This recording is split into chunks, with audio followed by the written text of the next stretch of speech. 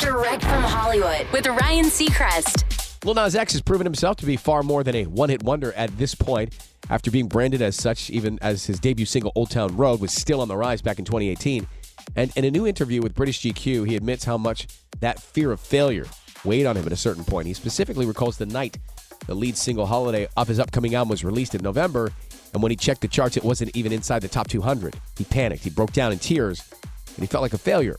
He called the head of his record label, and he tells GQ, "We talked about how it was hard for artists who just had true success to get that back immediately. Eventually," he says, "I pulled myself together and said, no, we got this. Let's stay strong." And I did. And I went crazy on TikTok promoting it. 4 months later, Holiday was certified platinum. Nas adds, "That song is a reminder that I have the power to make any situation better." His latest Montero's out now.